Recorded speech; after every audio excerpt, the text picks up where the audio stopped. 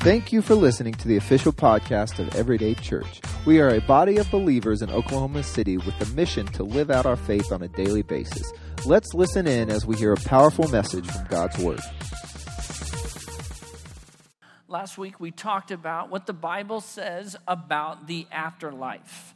All right, and so if you missed that, we talked a little bit about what it looks like for believers.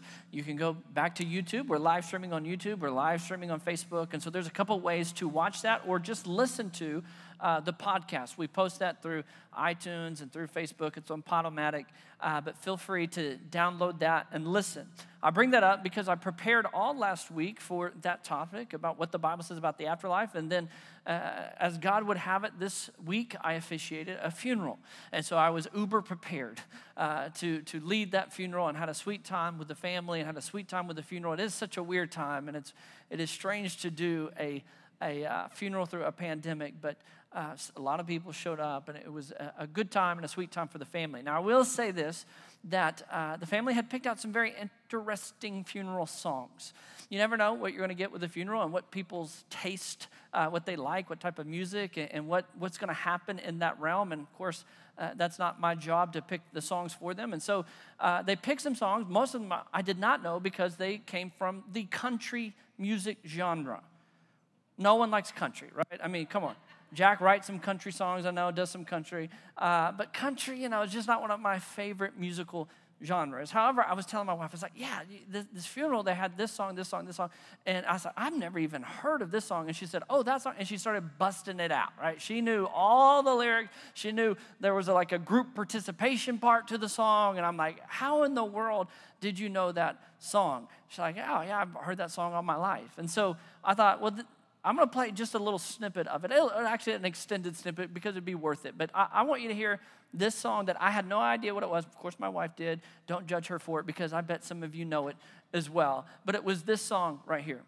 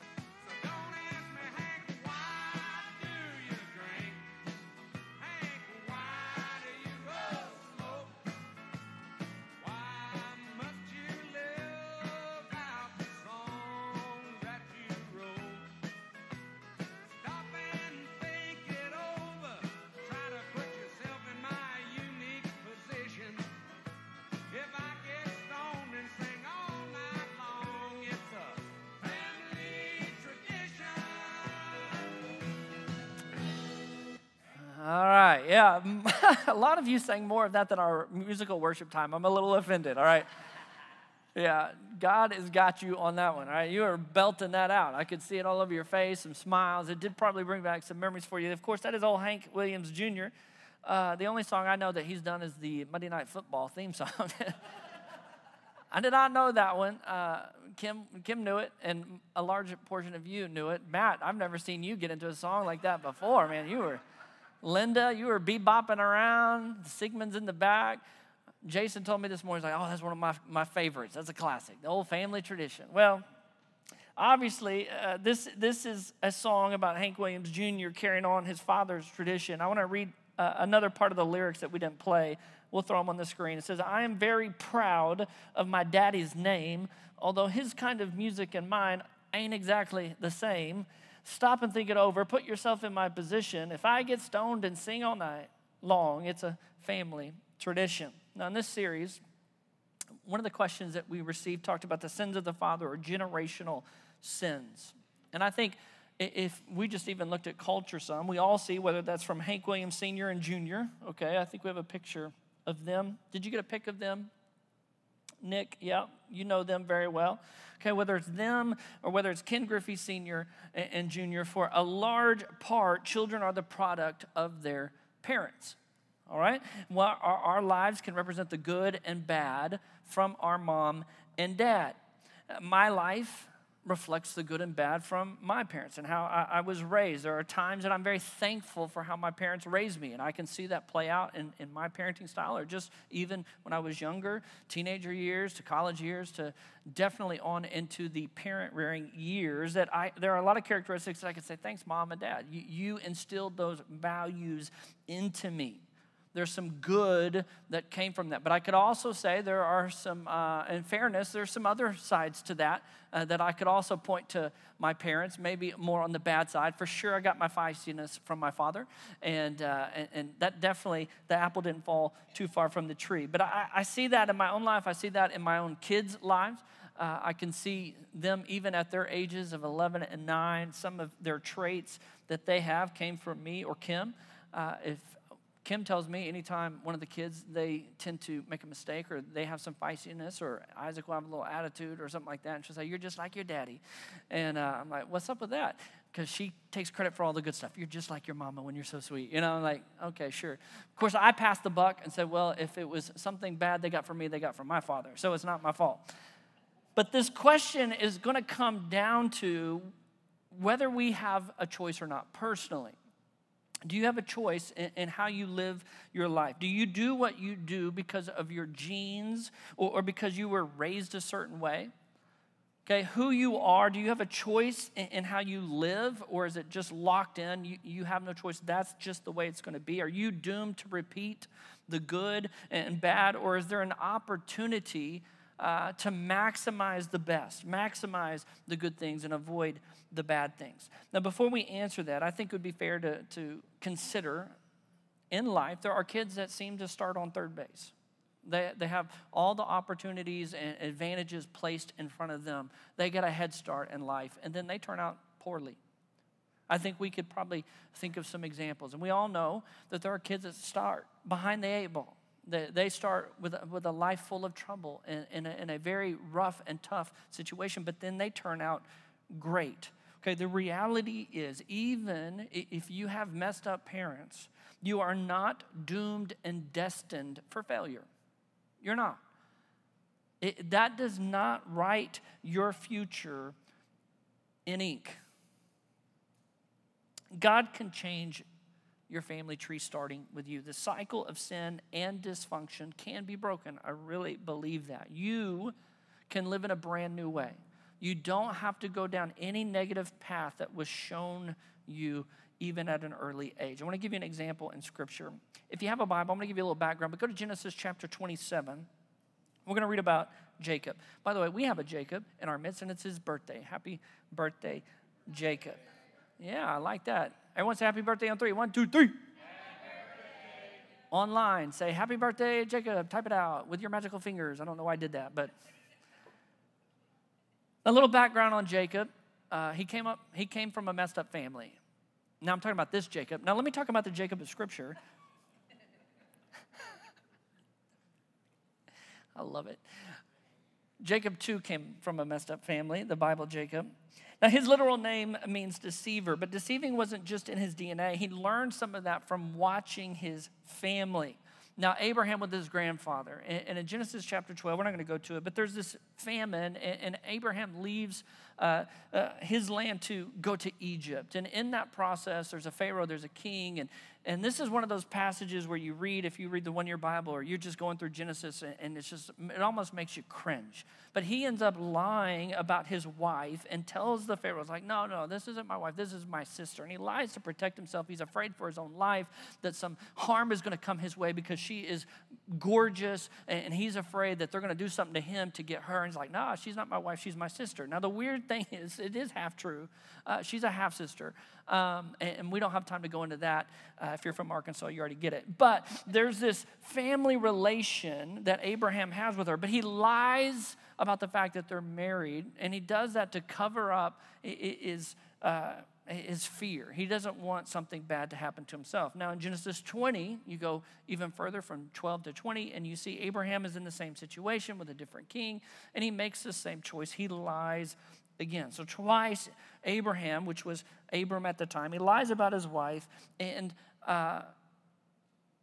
I don't know how the story was passed on, maybe to his family, if it was taught or just heard about. But later, a same situation comes up with Abraham's kid, Isaac. Isaac in Genesis chapter 26, he lies about his wife. Now, we've got Abraham, we've got Isaac, all kind of doing the same sin, lying about, I guess one good part of their family tree was that they had great wives, right? But they keep lying to protect themselves. They're afraid some sort of harm or damage would come to themselves, and so they lie. No, she's not my wife. Now, where did Isaac learn this? Probably from his daddy, right? Either hearing the story from his daddy or watching his daddy. It was how he was raised. Well, Isaac then has Jacob.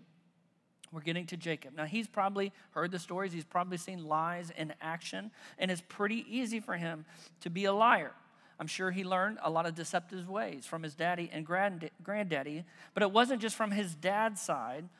His mom's side had plenty of liars too. There's a lot of deception going around. Rebekah, the mom, her brother Laban is a deceiver. He lies. He tells Jacob much later that this is the daughter you can marry, but he lies about it and he changes his wages. There's just a lot of deception in this whole family tree. A lot of problems. Jacob experienced a lot of it. But we're going to see one of these times, specifically in Genesis chapter 27:1, where there's this pattern of deception. There's this pattern of trickery. There's this pattern of lying. Genesis 27, verse 1. One day when Isaac was old and turning blind, he called for Esau. This is the twin of Jacob, his older son, and said, "My son." "Yes, father," Esau replied. "I'm an old man now," Isaac said, "and I don't know when I may die. Take your bow and quiver full of arrows and go out to the open country to hunt some wild game for me. Prepare my favorite dish and bring it here for me to eat. Then I will pronounce the blessing that belongs to you, my firstborn son, before I die." So Isaac's very close to death. He can't see. Okay, he's basically blind at this point, and he tells Esau, "Hey, I'm hungry. I want you to go kill something for me. I want you to prepare my favorite dish. I'm going to be happy, and my soul is going to be happy, and I'm going to bless you." Now, this is consistent with the culture for the firstborn to receive this blessing, but it was inconsistent with what God had revealed to Rebekah. That was not God's plan. And so Rebekah thinks, I'm going to help God out here, okay? She knows that Jacob is supposed to be the one to lead the family clan. And so she has overheard this story, and she comes up with this idea, verse 5. But Rebekah overheard what Isaac had said to his son Esau. So when Esau left to hunt for the wild game, she said to her son Jacob, "Listen, I overheard your father say to Esau, 'Bring me some wild game and prepare me a delicious meal. Then I will bless you in the Lord's presence before I die. Now, my son, listen to me. Do exactly as I tell you. Go out to the flocks and bring me 2 fine young goats. I'll use them to prepare your father's favorite dish. Then take the food to your father so he can eat it and bless you before he dies.' But look," Jacob replied to Rebekah, "my brother Esau is a hairy man, and my skin is smooth. What if my father touches me? He'll see that I'm trying to trick him, and then he'll curse me instead of blessing me." But his mother replied, "Then let the curse fall on me, my son. Just do what I tell you. Go out and get the goats for me." So Jacob went out, got the young goats for his mother. Rebekah took them and prepared a delicious meal. Guys, she was a great cook too, just the way Isaac liked it. Then she took Esau's favorite clothes, which were there in the house, and gave them to her younger son, Jacob. She covered his arms and the smooth part of his neck with the skin of the young goats. Then she gave Jacob the delicious meal, including freshly baked bread. I'm getting hungry, right? I mean, this sounds, I'm not a big lamb fan, but the bread, and I'm just pretending I'm at Texas State Brazil. This sounds awesome, all right? Now, what's going on here? Mom knows, again, what dad's about to do. And this is not what she understands God's will to be, and so she's going to help God out in her mind. Jacob senses the error of this way, all right? He says, "I'm going to be tricking my father." All right, he has an opportunity to do what's right. Well, let's see what happens. Verse 18, so Jacob took the food to his father. "My father," he said. "Yes, my son," Isaac answered. "Who are you, Esau or Jacob?" Remember, Isaac is nearly blind, completely blind. Verse 19, Jacob replied, "It's Esau, your firstborn son. I've done as you told me. Here is a wild game. Now sit up and eat it so you can give me your blessing." Isaac asked, "How did you find it so quickly, my son?" "The Lord your God put it in my path," Jacob replied. Now it's interesting that he says the Lord your God. At this point, I don't think Jacob really has this relationship with God yet, and that's very important that he calls him your God to his father. Verse 21. Then Isaac said to Jacob, come closer so I can touch you and make sure that you really are Esau. So Jacob went closer to his father, and Isaac touched him. The voice is Jacob's, but the hands are Esau's, Isaac said.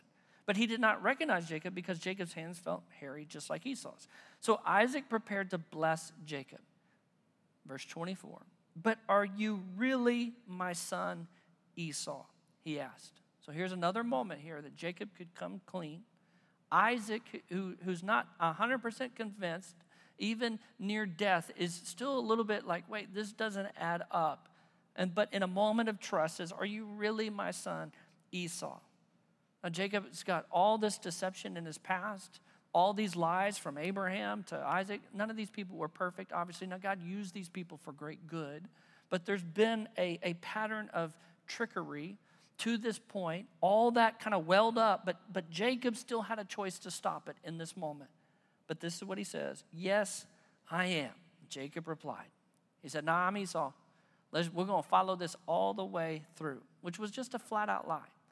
And there's been a history of liars in the family. And sadly, the lying will even continue on from here. One day, Jacob's sons are going to trick him when they say, yeah, Joseph was killed, and not tell him that they sold him into slavery. And there's just a history and pattern of lying. So that's actually from one generation to the fourth, all the way when we get to the story of Joseph and them lying to their dad about him. There's this generational sin. I want to define generational sin. Generational sin is an attitude, it is an action, it's a disposition handed down from generation to the next by nature or nurture.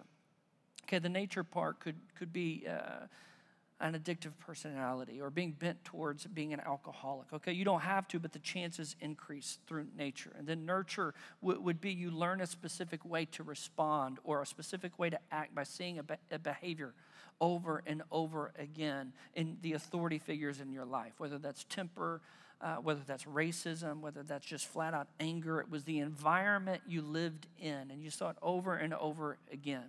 Then it's your turn to choose how you're going to handle life, and you do the same thing. Okay, that's a generational sin. Now, this idea often comes from Exodus chapter 20 in the 10 Commandments. Let me read Exodus 24. You must not make for yourselves an idol of any kind or an image of anything in the heavens or on the earth or in the sea. You must not bow down to them or worship them. For I, the Lord your God, am a jealous God, will not tolerate your affection for any other gods. I lay the sins of the parents upon their children. The entire family is affected. Even children in the third and fourth generations of those who reject me. What God is saying is what happens in one generation can affect the next generation. The sins of the father in that way can be visited on the children and their children's children and their children's children.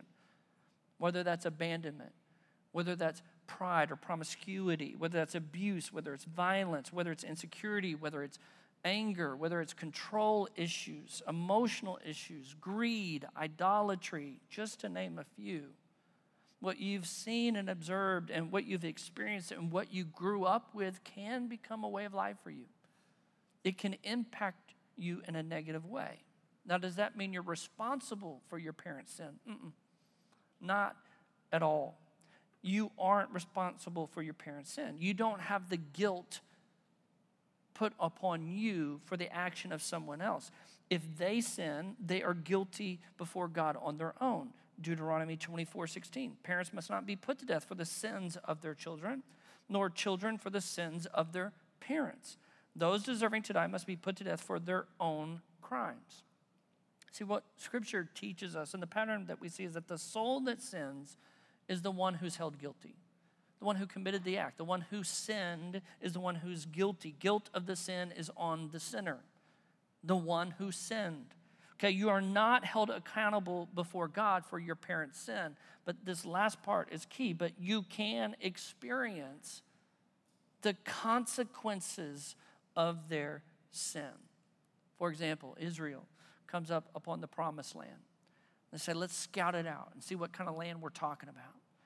You remember how many spies they sent out? Say it. 12. 12 of them go out. And they see these huge people and this amazing fruit, milk and honey. And they're like, wow, this land is awesome. But boy, these people will tear us limb to limb. This is not a good move for us. We're going to die in battle there. We shouldn't go. They come back. The Israelites are like, what'd you see? What'd you find out? Like, no, this ain't for us. That's scary. 2 of them were like, no, let's go. We got this. God's for us. This is our land he has given us. Let's go. 10 of them are like, no. And the 10 get the rest of the people to say, wait, this is too scary for us. This isn't what we're supposed to do. Just side note, okay, the will of God shouldn't be determined by popular vote. Just because the majority of the people say, well, do this instead of what God says, that doesn't make it right. But these people fell into this, and God said, no, listen, you blew it. If you would have just had your faith over your fear, you would have taken that land. And so you got a punishment, you got a consequence. You're going to wander for 40 years. And that generation who rejected their faith and chose fear over me and didn't go into the promised land, you're not going to enter that promised land except the 2, Joshua and Caleb, that said, let's go. You're going to get to go in. Now, there were kids in that group. Those kids didn't have a vote. They weren't able to put their 2 cents in about what they should do. But guess what? They faced the consequences of their parents' choice. It's a generational sin. That generation screwed up. And because of that, there were some consequences that the entire group faced. Those that didn't even make that choice, the kids of those that made the choice. Was there guilt on them? No. They still had a choice to choose faith over fear and to trust God, even in the moment, even though they started behind the 8 ball. They didn't start on 3rd. They were in the dugout. You tracking with me? There were still consequences to be faced. The truth is, sin isn't just a personal thing. And I've heard people say this over and over again. Well, I'm going to get a divorce, and that's just me. I'm going to face those consequences. No, listen, those consequences are going to be faced by the whole family. There is always collateral damage when it comes to sin. Divorce, abandonment, whatever it is, it's going to impact multiple people. And when a sin is practiced over and over again, it will become more acceptable to your kids. And even though they think it's more acceptable, it's still going to be a sin. But there's going to be a choice to make. Do I enter into that sin or not? And so whether it's nature or whether it's nurture, if you choose that same sin, there's fallout because of generational sin. You're choosing to rebel against God. You can't blame your parents. Say, well, it's their fault. No, you're the one that still had the choice. You acted upon that behavior that you saw. Okay? You have responsibility. You can try and say, it's not my fault. But the guilt of your sin and the choices of your actions lay squarely at your own feet. Because ultimately, you will be the one who decides. And yes, maybe you have observed it. And yes, maybe you grew up in that environment. And yes, maybe you've seen it time and time again. But it's on you to make the right choice. Ezekiel 18:4 says, for all people are mine to judge, both parents and children alike. And this is my rule. The person who sins is the one who will die. And the Bible talks about the wages of sin is death. There is a spiritual death that takes place when we sin, all of us. Okay, no matter what you saw and observed growing up, if you choose to repeat the sinful behavior, you're going to stand guilty before God. And maybe you feel the weight of this. Maybe you realize, man, I've just been excusing my own choices thinking it's my parents' fault or it's not my fault. It's all I've ever known. Well, are you doomed to stay that way? Are your children and grandchildren destined for the same dysfunction? No. Absolutely not. Here's the good news. Generational sin can be broken. I think we see this in Jacob some. Jacob chose his own sin, and it came with a cost, a decade on the run. He missed his parents' death. His life was negatively impacted by his choices. But then Jacob, in this whole process of being transformed, he has an encounter with God. I want you to look at Genesis 28. If you're still in Genesis, go to Genesis 28, verse 10. There's this encounter that Jacob has with God that ends up changing the trajectory of his life. Genesis 28:10. Meanwhile, Jacob left Beersheba and traveled toward Haran. At sundown, he arrived at a good place to set up camp, and he stopped there for the night. Jacob found a stone to rest his head against and lay down to sleep. Can you imagine sleeping with a stone? Gosh, some of these hotels have pillows like stones. I couldn't do it. Thankful for pillows. God, thank you for pillows. Verse 12, as he slept, he dreamed of a stairway that reached from the earth up to heaven. And he saw the angels of God going up and down the stairway. At the top of the stairway stood the Lord, and he said, I am the Lord, the God of your grandfather Abraham, the God of your father Isaac. It's interesting, we're seeing the generations play out. The ground you are lying on belongs to you. I'm giving it to you and your descendants, future generations. Your descendants will be as numerous as the dust of the earth. They will spread out in all directions, to the west and the east, to the north and the south. And all the families of the earth will be blessed through you and your descendants. What's more, I am with you, and I will protect you wherever you go. One day I will bring you back to this land. I will not leave you until I finish giving you everything I have promised you. Then Jacob awoke from his sleep and said, surely the Lord is in this place, and I wasn't even aware of it. But he was also afraid and said, what an awesome place this is. It is none other than the house of God, the very gateway to heaven. Now, what did God ask Jacob to do? Did he give him a list of things to do? No. He didn't really ask him to do anything. He just said, this is who I am, and you got to believe that. Now, earlier, Jacob said to his daddy, your Lord. Well, God shows up and says, I am the God of your grandfather. I am the God of your father. And what I promised them, I promise you. I'm going to give you this land. In essence, God's saying, I'm going to be with you. I'm not going to let you down. God is saying, hey, Jacob, you're going to have to trust me and know that I've been with your family. I'll be with you. You got to believe in me. You have to trust in me. And Jacob wakes up from this encounter, this dream, this vision, and says, I want that. And really, over the next few years, he learns how to trust God. He says yes to the plan of God, and this changes the direction of his life, and ultimately, it helps his family too. And what happened to him to bring about this change is what needs to happen to you. If your family's messed up, there's problems, there's junk, there's heartache, there's heartbreak. Hope and healing isn't ultimately in counseling and books, and God can use those things, but it cannot be apart from an encounter with God. It has to come through this meeting with God, this encountering with God, hearing him and trusting him and believing in what he says to you. You say, what does he say? I'll tell you what he says. He says he is the God who loves you, that has pursued you, that has made a way for you, that he has come and he has paid the price and penalty of sin. He died your death, my death. God is saying, I demonstrated my love for you, that I gave my one and only son. And he says, now I want you to believe in me and trust in me so that I will be your father. See, that's where the family tree is changed, because you have a new daddy, a new father. And that's what God wants to say to you in this encounter even now. And it doesn't have to be through a dream. It can be through his word. For example, Romans 8:15 says, so you have not received a spirit that makes you fearful slaves. Instead, you received God's spirit when he adopted you as his own children. Everyone say children. 1, 2, 3. If you've put your faith and trust in Jesus, the Bible teaches us that we have been adopted into the family of God as one of his own children, his own kids. He says he adopted you as his own children. Now we call him Abba, like daddy. We call him Father. For his spirit joins with our spirits to affirm that we are God's children. See, when you say yes to Jesus, when you say yes to God, God becomes your Father. Listen, we're not all God's children. This is a soapbox thing. You'll hear me say that. And people will justify their sin and justify that there's just one way, or that there's a God who has made multiple ways to him. We're just all God's children. No. We're all made in his image, absolutely, 100%.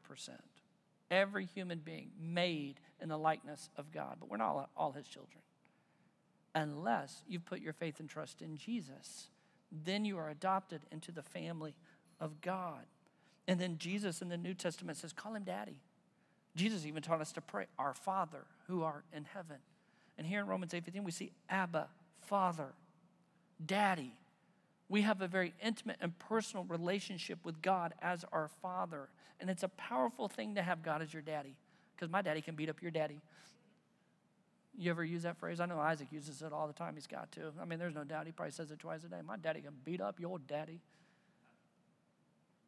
Okay, never mind. Amen, Isaac? He's like, no, I don't say that at all. That's all right. But when we realize that God is our Father, there is freedom, there's a changed life, there is power. And yeah, we got to walk it out. And it's a process of yielding our old ways to God. But now we can meet the deception of the father of all lies, Satan. We can meet his deception with the truth of God. See, one of the most freeing aspects of being a follower of Christ, of being a Christian, is now that God is your Father. You are in Christ. You are a co-heir with Jesus. God is our daddy. We have a new nature. We've been made into a new person. We have new freedom. Satan has no authority over you. He can't make you do a thing. That's what Romans 6 is all about. You're free because of what Jesus has done. I want you to hold on to these two verses. Romans 6 and 7. We know that our old sinful selves were crucified with Christ so that sin might lose its power in our lives. We are no longer slaves to sin. You aren't a slave to, listen, I'm going to be honest with you. When you don't have Jesus, you're a slave to sin. I don't know why we expect people that don't have Jesus to act like they got Jesus. They're not going to act like they got Jesus. They can't, because they're a slave to sin. I say this phrase, lost people act lost. You get so offended at that person, and they're just being who they are, lost. They don't have a relationship with Jesus. But I'm telling you, if you aren't lost, you have been adopted into the family of God. You have his power. You don't act lost. We're no longer a slave to sin. Look at verse 7. For when we died with Christ, we were set free from the power of sin. Stand in it. Hey, brother, sister in Christ, stand in it. Sin doesn't have to own you. Sin doesn't have power over you. You have victory through the blood of Jesus. Live it. Know it.